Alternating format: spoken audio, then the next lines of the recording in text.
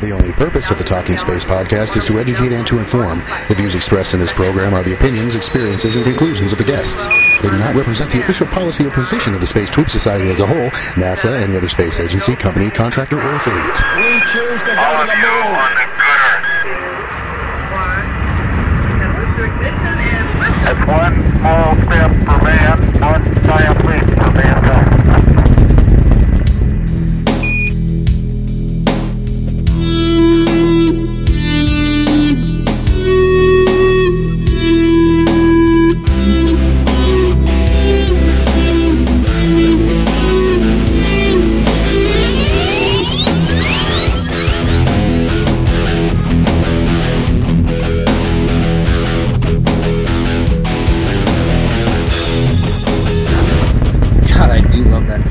Song.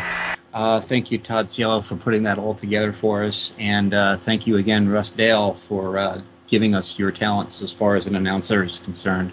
Thanks for volunteering and being part of the show. Welcome to Talking Space number 230 for the week of Labor Day weekend 2010. My name is Gina Mikulka, and with me tonight is the usual suspects. Good evening, Gina Herlihy. Good evening, Gene. How are you this evening?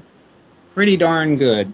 Good, thank you very much. Mark Ratterman, good evening to you, sir. Hello from quiet North Florida. And hello from very, very noisy northwestern New Jersey. And last but definitely not least, good evening to you, sir, Sawyer Rosenstein. How you doing this evening? I feel like I should be saying something quite profound like Mark usually does when he speaks, so kumquat. In other words, good evening, everybody. Sawyer, you get your first A of the school year on that one. If anybody asks, you got it. Thank you, Mark.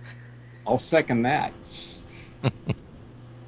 Alrighty, we've got a big week that we're putting to rest here. So why don't we go over the headlines for the week? First one was a rather interesting little tidbit from NASA here. On Thursday, September 3rd, NASA deployed its Global Hawk UAV over a hurricane for the very first time. Based in Southern California, the vehicle made the trip to the Atlantic to study a hurricane, in this case, Hurricane Earl.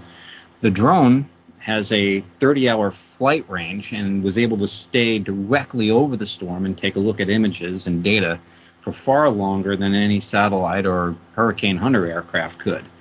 Comments, everyone?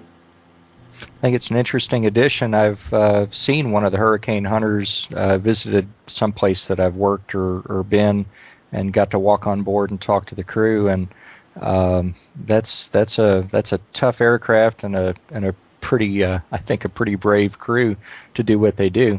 And it seems like having a remotely piloted aircraft with no crew offers some great safety considerations that you don't get.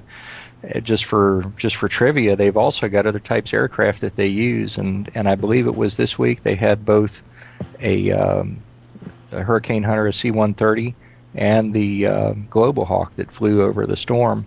But they've also got a P-3 Orion that's instrumented for Hurricane Hunter use, and NOAA has a Gulfstream G4.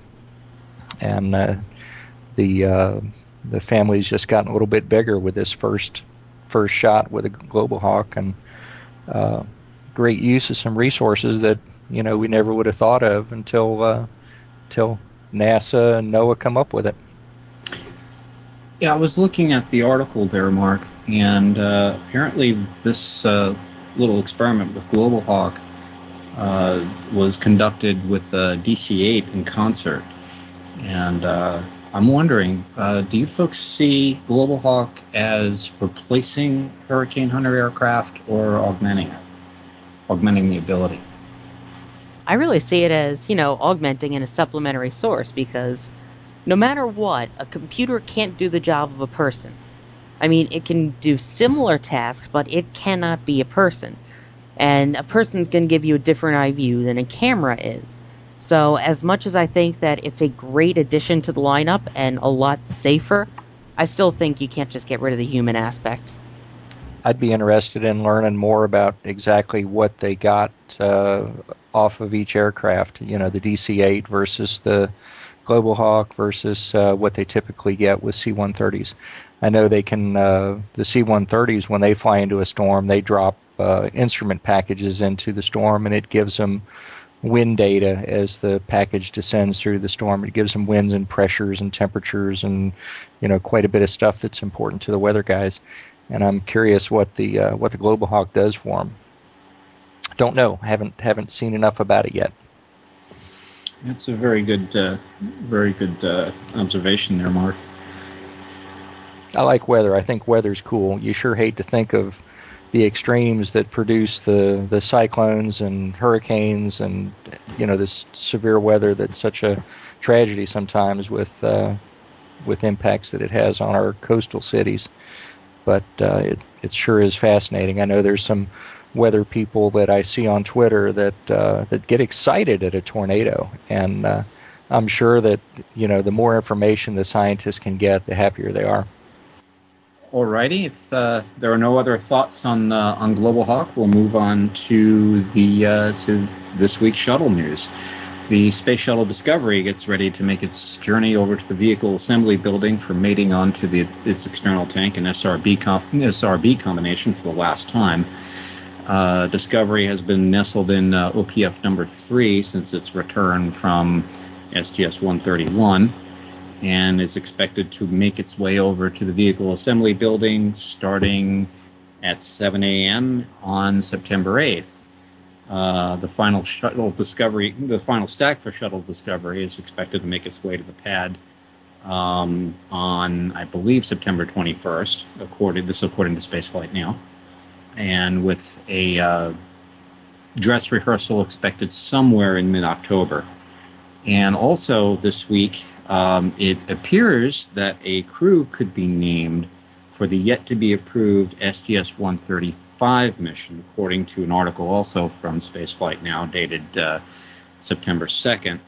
The crew of 4 is expected to be named from a pool of about 11 of current shuttle astronauts that the Space Shuttle Program Office has in mind.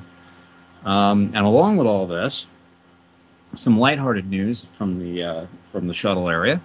150 lucky Twitter users were named to the NASA Tweet Up for STS-133.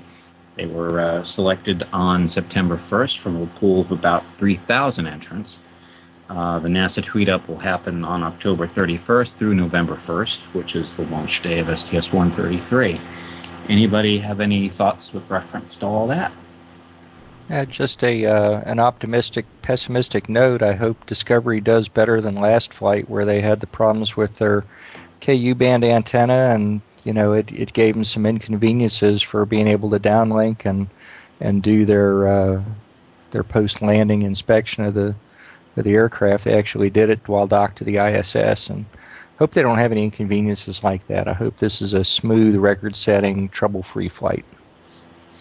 Yeah, Mark, I recall the KU antenna issue on Discovery. I think that was addressed on the ground as part of its preparation. But it would be interesting to see if indeed that's all fixed up right now. I know that was a big headache in trying to get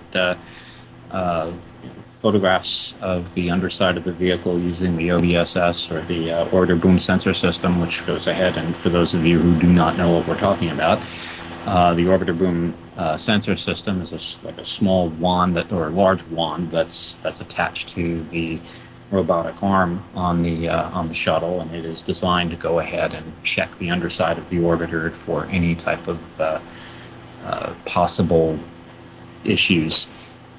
If there's any tile or any severe damage over there, the OBSS is designed to go ahead and analyze and find that. They had some really serious issues because of the KU antenna, which is the main transmission antenna on the orbiter. As a result of that, they didn't get that data quickly enough, and we didn't get a lot of the pretty pictures that we usually get of Earth below from Discovery on that mission. So it turned out to be a little bit of a headache for the folks on the ground, but they managed to work through. Oh, this is a little, maybe a correction and a little trivia that probably nobody wants to hear, but I remember reading when they did the analysis of the equipment and what the problem was after the Discovery landed, that they found it was similar to a problem that occurred on one of its previous flights, but it was a different component in one of the electronic circuits that are part of that whole KU band system. And, that's one of the unpredictable things of electronics. I mean, you can have something work for great amounts of time, hundreds of hours, thousands of hours and cycles, and however you want to rate it, and then just have, out of the blue, a component fail, and that's it. That's all she wrote. But just one of those things. Now, I had one more question just regarding the crew selection. They would all be veterans, correct? I would think so. You don't want to go ahead and select a rookie for the last flight. Oh, on 133? No, 130. On 135. 135. Oh, sorry. Sorry. No, I just changed the subject at random, so. It's okay. Yeah, I bet they would be, because that's what you've got for 133 and 4 is veteran crews. Right, and also, why a crew of 4? Is it to maximize payload capacity, or is there any reason why 4 out of any other number? Because the shuttle can hold 7. Yes, there is a reason for 4. In the event, now, I believe the order assigned for this flight is Atlantis. Correct. Right. Now there is the reason is we don't have a rescue capability. Not the other 2 orbiters would already sort of begin their mothballing process. So we do not have another external tank. So we do not have the ability to go in the event that Atlantis becomes crippled. We don't have the event to go. We don't have another vehicle to go back and go get the crew. So what would happen was, and I believe that the thought process is here, that the crew of STS-135 would rotate out on Soyuz. And since Soyuz does have a limited capability in bringing people back, I think its limit is about 3 people, you would go ahead and bring the crew of STS-135 back through Soyuz, and they want to make sure they can do that. And that's the reason why for the 4. Gotcha, thank you. Yeah, but Soyuz can only fit 3 people, right? So I would assume... And are these 4 astronauts trained on landing in a Soyuz, or somehow they would have to rotate and live on the space station longer until they could have multiple Soyuzes bring them home, correct? Yeah, and that's probably also going to make might actually even play a role in the crew selection too. Maybe a former expedition member that has come back on a Soyuz. That would be something to think about, because you've got extra people on board the ISS, you got limited consumables up there, and you've got crew that's not necessarily, although there are 2 crew, I believe, on 133 that have been expedition crew members on the ISS, so they would have familiarization to go to work, but getting that many people down, that'd be a challenge. How many Soyuz do you have to launch with 2 up, 3 down, or 1 up and 3 down? That's a lot of Soyuz launches that are already dedicated to certain crews and tasks that are planned. Perhaps some of the extra payload that 135 would bring to the space station would be astronaut consumables, just in case of the event that they are abandoned on the ISS. And obviously those consumables won't go to waste. The current astronauts could always use them. And if nothing else, it's going to be good practice when we turn over to Soyuz only transport to the ISS. What I find interesting is that we're kind of sort of discussing a flight that really hasn't been approved yet. I know I believe there's part of this where STS-135 is mentioned in, I think, both versions of the House and Senate bill, but it hasn't really been approved just yet. So I'm wondering, does the very fact that we're actually talking about naming a crew for STS-135 say that flight is pretty much a shoo-in? I think we also had a debate a while back ago, too, on this particular flight, and I think I made the rationale that because we had even that pump failure that we suffered in July and fixed in August, says that indeed I think maybe we've got to make one more flight here, because now you're operating on the spare tire and you want to go ahead and replace that spare tire. So there's probably other things too that from a logistics standpoint the space station office would like to have up there, and since we don't have the shuttle, or we will not have the shuttle for very long, so I'm thinking that indeed this thing's going to go. And now we have an interesting little story coming out of the International Space Station. There was a report from a Russian source on September 2nd that the Russian cosmonauts are longing for hot showers on board the International Space Station. This was also repeated on the Space Daily blog. A team of Russian cosmonauts working at the Russian segment of the International Space Station are apparently unhappy with the absence of hot water showers on board, a Russian cosmonaut said this past Thursday. The U.S. segment on the International Space Station apparently does have a shower cabin that was delivered by the shuttle Endeavour in 2008. There are wipes and towels on board instead of a shower, and it's not easy to do without a shower for about 6 months. Besides, it turned out that even if the crew does go ahead and use the towels, they're not only damp but cold, and they're extraordinarily uncomfortable. Any thoughts as far as just trying to help our Russian folks out here?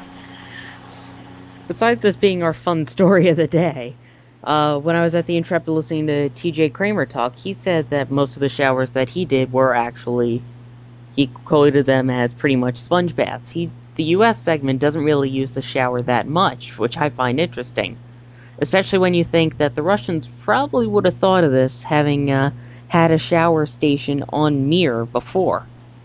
So I don't know whether it's a good complaint or just a quit your whining complaint.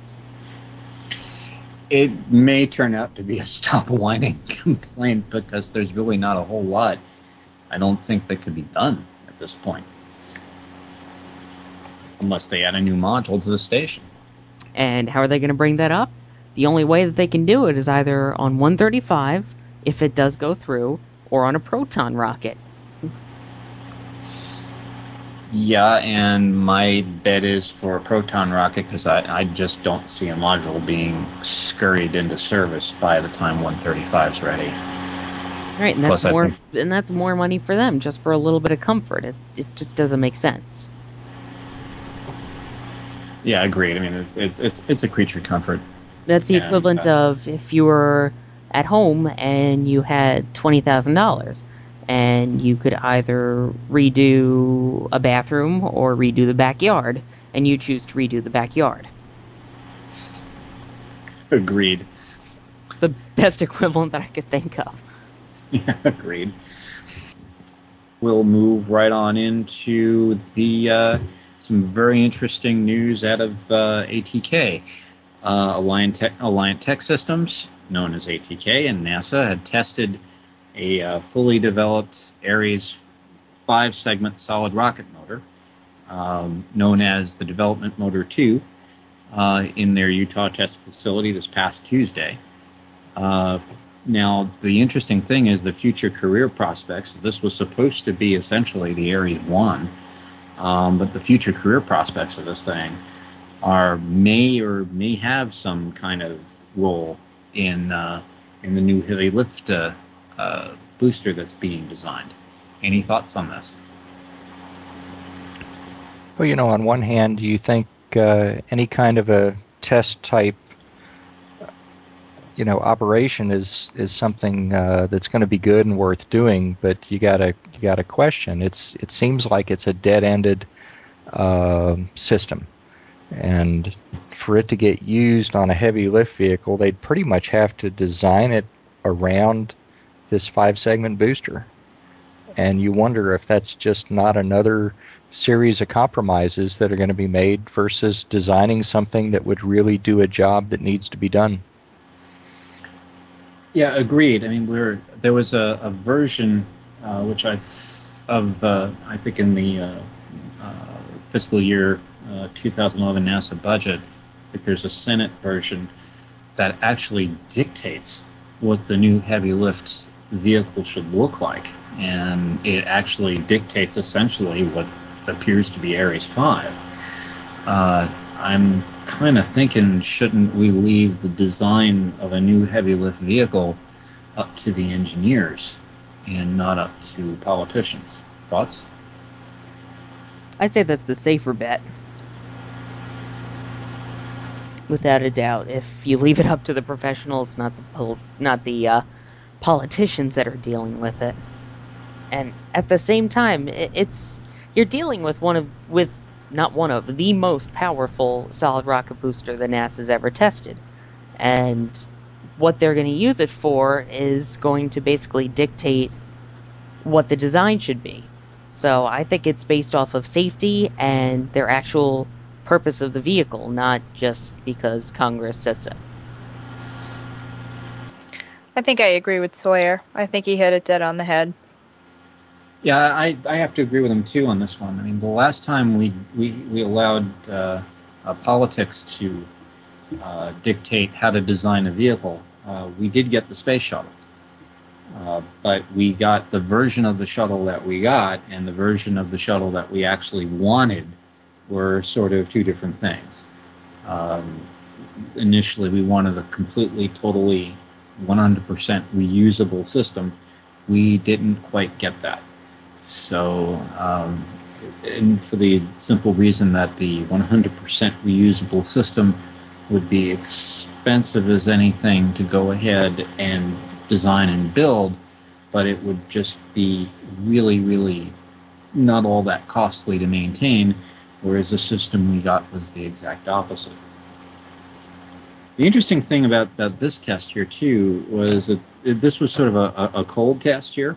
The motor, the SRM, was cooled down to about maybe 40 degrees, and which was essentially, I guess, a cold test to measure solid rocket performance at low temperatures, as well as to verify the design requirements with new materials. There was also some objectives, including some data gathering on some motor upgrades and some new insulation and so on. But again, I have to wonder where we're going with this. I mean, the Ares 1 is indeed, dead for all practical purposes, and we're not even too sure what the new heavy lift vehicle is going to look like. So I'm sort of kind of wondering, is this sort of a zombie program and an offshoot of the late great former Constellation program? Yeah, zombie is probably a good term.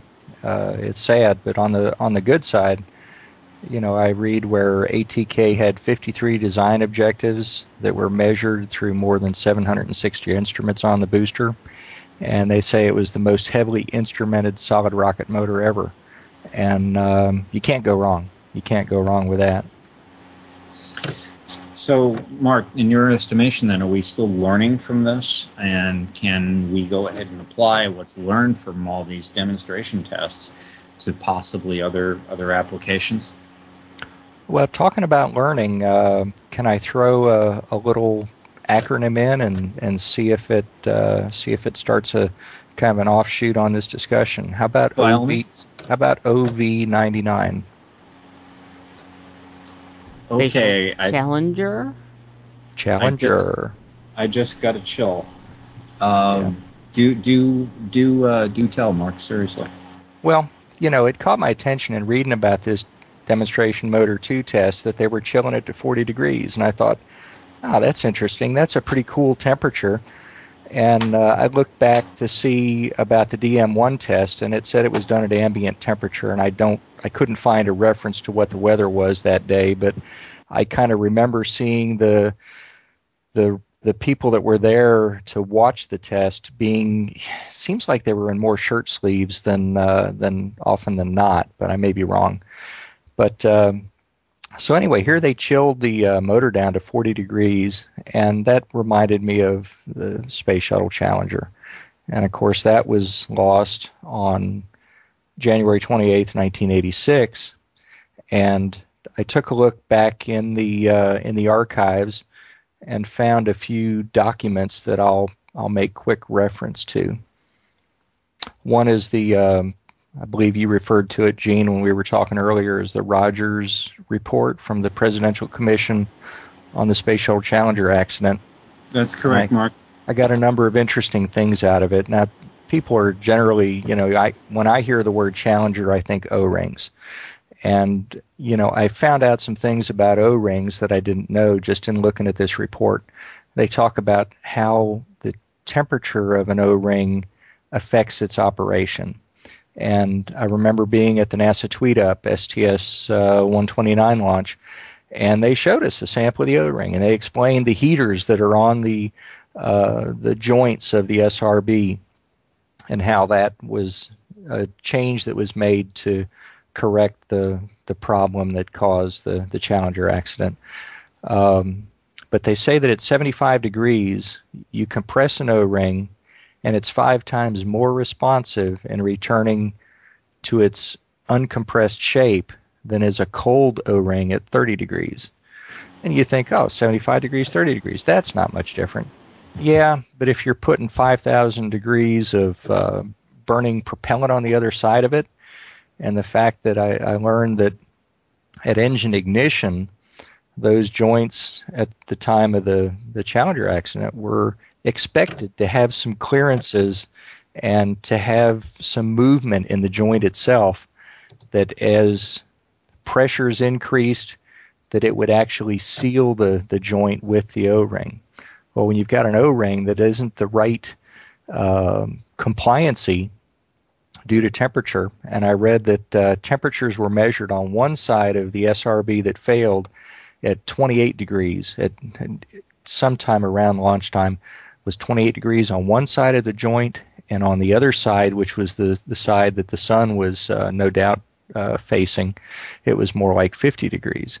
So you got a temperature differential around the joint. Well, here we are with demonstration motor 2, where they chilled the whole thing down to 40 degrees, and it gave them some good data on how those O-rings performed, and I'm sure that with the amount of time from 1986 to today, there's been a lot of thought put into that, and kind of a little diversion into risk, because we've talked about how averse we are to risk, and here, from the history books, at the time the name of the company was Morton Thiokol, but became ATK nowadays.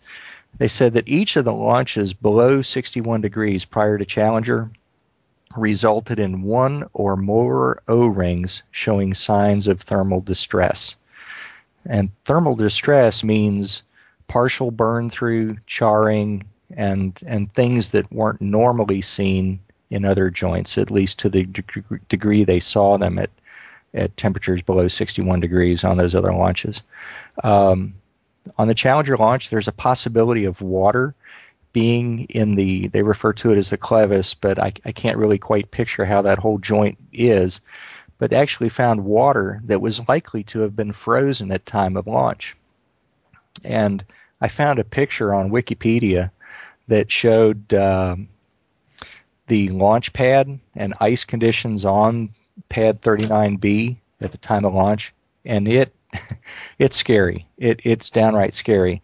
And then I read that the evening before launch, the ice team, it says they worked through the night, this is in Wikipedia, removing ice. And engineers at Rockwell International, the shuttle's prime contractor, still expressed concern. Rockwell engineers watching the pad from their headquarters in California were horrified when they saw the amount of ice. They feared that during launch, ice might be shaken loose and strike the shuttle's thermal protection tiles. Yeah, it could well have, may have, and of course Columbia proved the fragility of the shuttle's RCC, is it, on the wing to impacts. I'm almost done. Another thing, talking about risk, Challenger launched in conditions that were it resulted, well, let me read the statement from the Presidential Commission report. It said, winds aloft caused control actions in the time interval of 32 seconds to 62 seconds into flight that were typical of the largest values experienced on previous missions.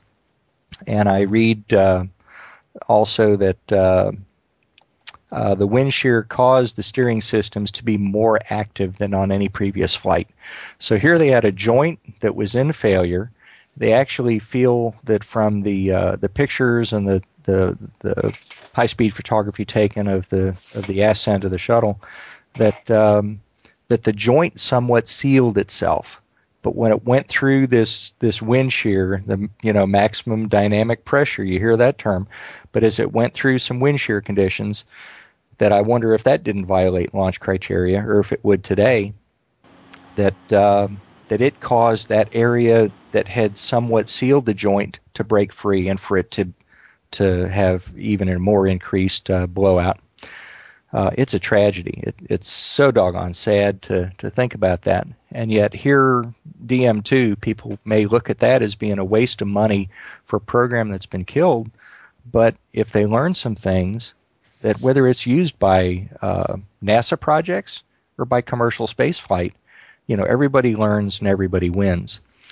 You found an interesting little note that you want to go ahead and share with us that you uncovered. So please do, by all means. Oh, talking about budget? Yes, sir.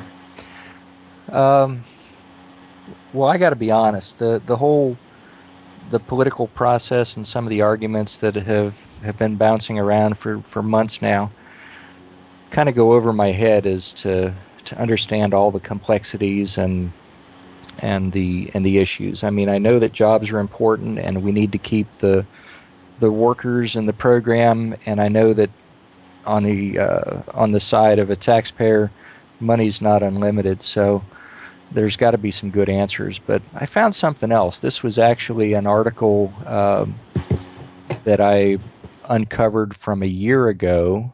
It was part of a FlightGlobal.com column. And the headline, it says, NASA faces budget-busting crawlerway rebuild for Ares. And, of course, this is a year ago, so the Ares program, the Constellation program, rather, had not been canceled. But they're saying that the crawlerway and the crawlers themselves are probably not suitable to carry the Ares 5. That they would actually have to redesign the crawler. And I found another more recent article in NASASpaceflight.com early in August that made reference to a possible super crawler, a machine with 6 sets of tracks, 3 on each side, and I don't know how the crawlerway would bear with that, but here we are. You want a heavy lift vehicle, you've got to have a pad, a mobile launch platform, and a crawler, and a road that can handle it. And apparently this whole aspect of it wasn't really considered, at least from what I read a year ago, in terms of budget and the Constellation program. So there are things that depend on things that depend on other things that often are not even close to being considered when politicians write checks. And yet, let me continue. Sorry about this. I'm on a roll tonight. Go on, please. And yet, who has to make it happen? That's NASA. Their engineers, their program managers, their leadership has to find a way to make happen what they're told to do. And one of the repercussions of this is a recent letter that was written by a distinguished number of 30 individuals that signed it. They were Nobel laureates, astronauts, former NASA senior officials, and space boosters. But anyway, they sent a letter to the chairman of the House Science Committee demanding changes to the House authorization bill. And this is out of what I read from the Right Stuff blog from the Orlando Sentinel. And they make the statement, and I agree with it after reading it. The list of 30 distinguished signatories may well represent one of the most distinguished yet diverse sets of people ever to put forth a unified position on our nation's space program. And they're not asking to kill anything. They're expressing support for President Obama's plan, but they don't want the technology development, the robotic missions, to suffer at the expense of, and for that matter, commercial human spaceflight to suffer at the expense of, of what's mandated by the House and Senate. Because that's where the money tends to come from, is from those programs. They, one more little tidbit, and it says, this is in the letter that went to the chairman of the House Science Committee. It says NASA's aeronautics budget has decreased by 40% since 2005. The science budget has been flat or declining. And technology programs and other elements of NASA's budget have been reduced by more than 50%. While we commend the decision to begin reversing cuts to aeronautics and science, they're concerned, and I'm going to paraphrase, that the bill does not substantially address the impacts of years of similar cuts to technology and R&D. And they feel like this decline in spending needs to be not only reversed, but in fact innovative technology development must once again become a high priority at NASA. In particular, exploration technology program to demonstrate technologies for human and robotic exploration.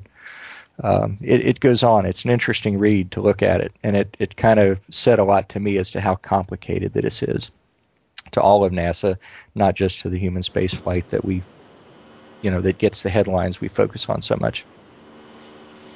Yeah, if you look at the Senate and the House bills, I believe there's a reduction of the initial. I think the initial R&D budget was almost $1 billion under the Obama plan. The R&D budget, I know under one of these versions, I forget which one, is from either the House or the Senate version, has cut that down to $454 million. So that's an extensive cut. Let me throw another tidbit at you. It says here, this is in the letter to the House. It says NASA should invest far more in America's launch industry than it invests in Russia's launch industry.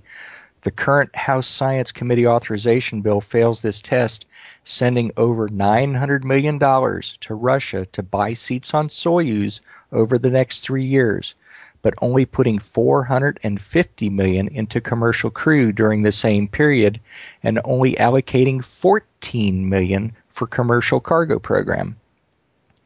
900 million, 450 million, 14 million. Russia, commercial crew, commercial cargo. What's wrong with this picture?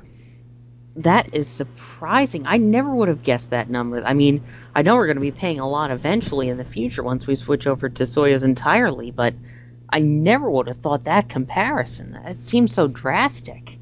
Yeah, this is the Nobel laureates, former NASA managers, and NASA astronauts. I am glad they brought that up. Yeah. I call that an ouch. Twice as much to Russia as commercial crew during the same period. And supposedly, we want to provide commercial low Earth orbit access, right? That's the game plan, yeah. And if we're spending more overseas than we are here, then yeah, I'd say there's something wrong.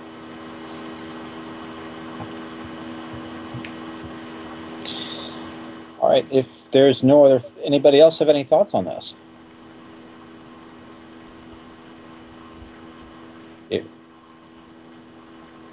Okay, very well. Then we'll move on to our next topic, which is the Solar Probe Plus being selected. Apparently on September 2nd, NASA began development of a mission to visit and study the sun closer than ever before. The unprecedented project, named Solar Probe Plus, say that 10 times fast, is slated to launch no earlier than 2018. The probe is about the size of a small car, and it will plunge directly into the sun's atmosphere, approximately 4 million miles from our star surface. It will explore a region that no other spacecraft has ever encountered before. And NASA has selected apparently 5 science investigators that will unlock the sun's biggest mysteries. Thoughts, folks? Now, here's the weird thing about this is, surprisingly, and this had nothing to do with actually preparing for the show, but just before we started recording tonight on Monday, the 6th of September, I went and watched one of the usual YouTube videos that I do, and they actually brought this up as well as a second topic.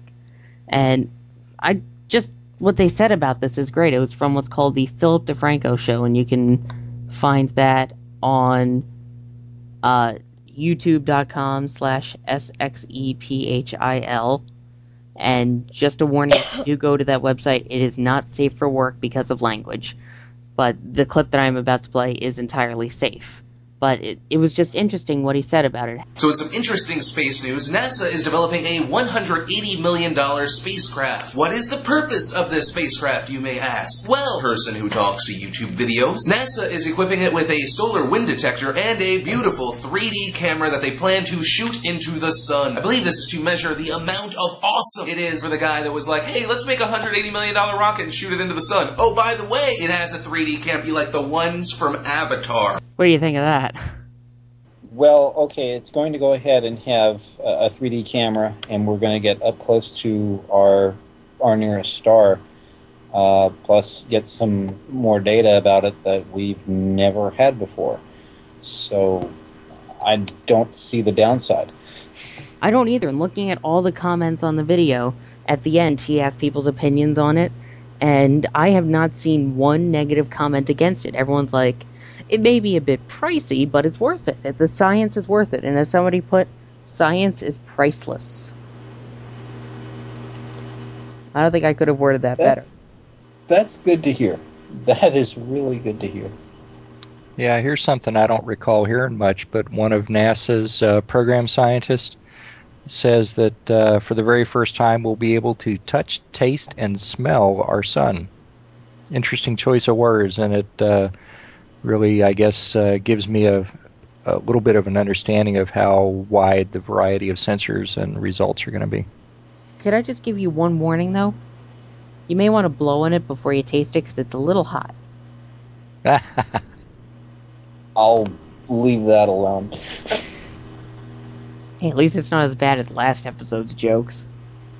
Yes, exactly.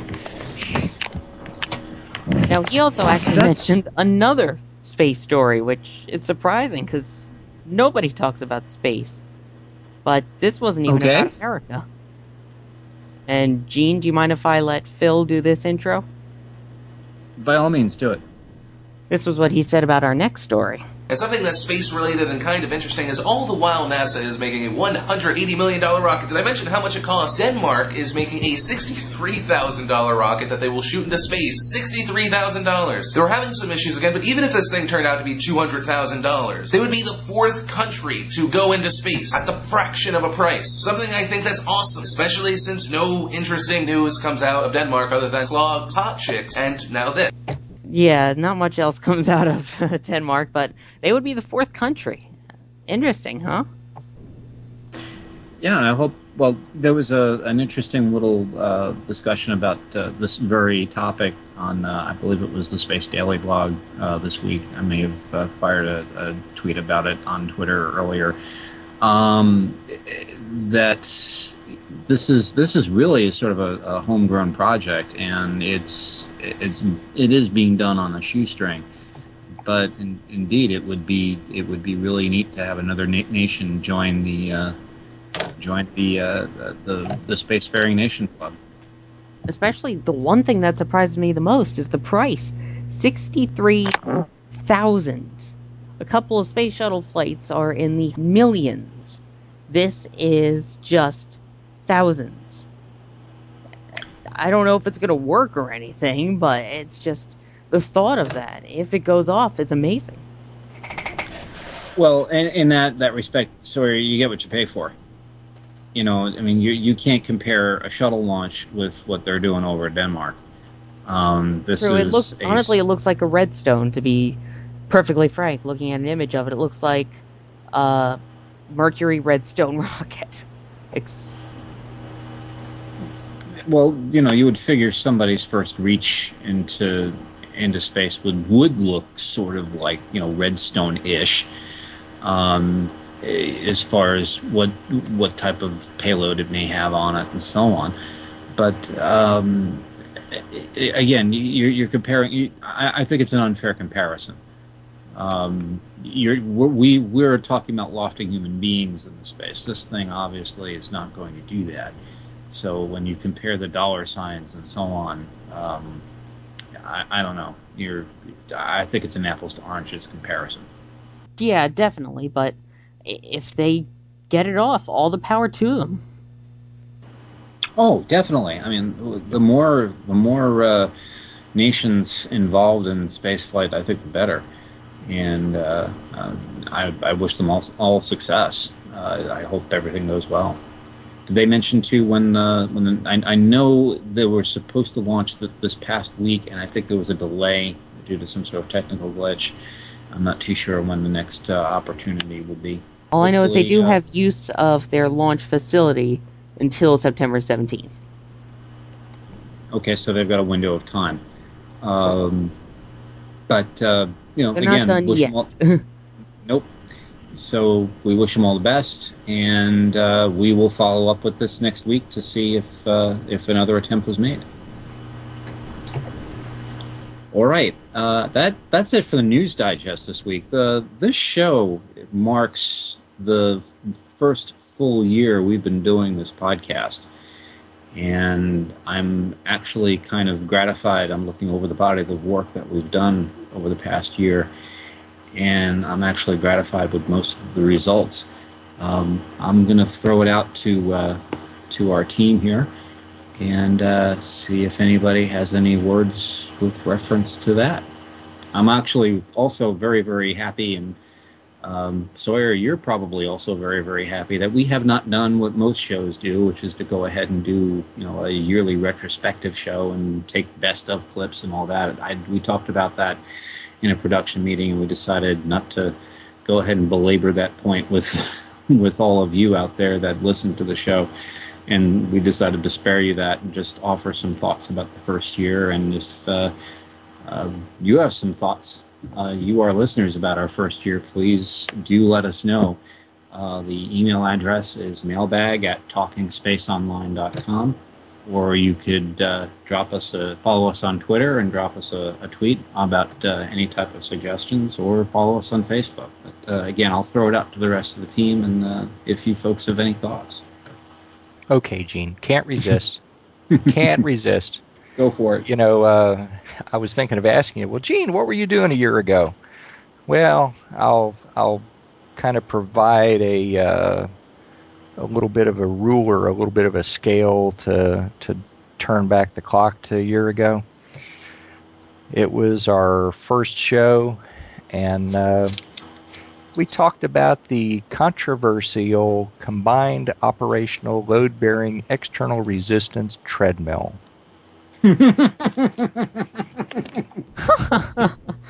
know, oh, Colbert. You know, here we are talking about everything but that kind of stuff today, pretty much. But we got our start on the first show. We talked about Colbert, and one of the very popular topics at the time on Sunday evenings, a TV show called Defying Gravity.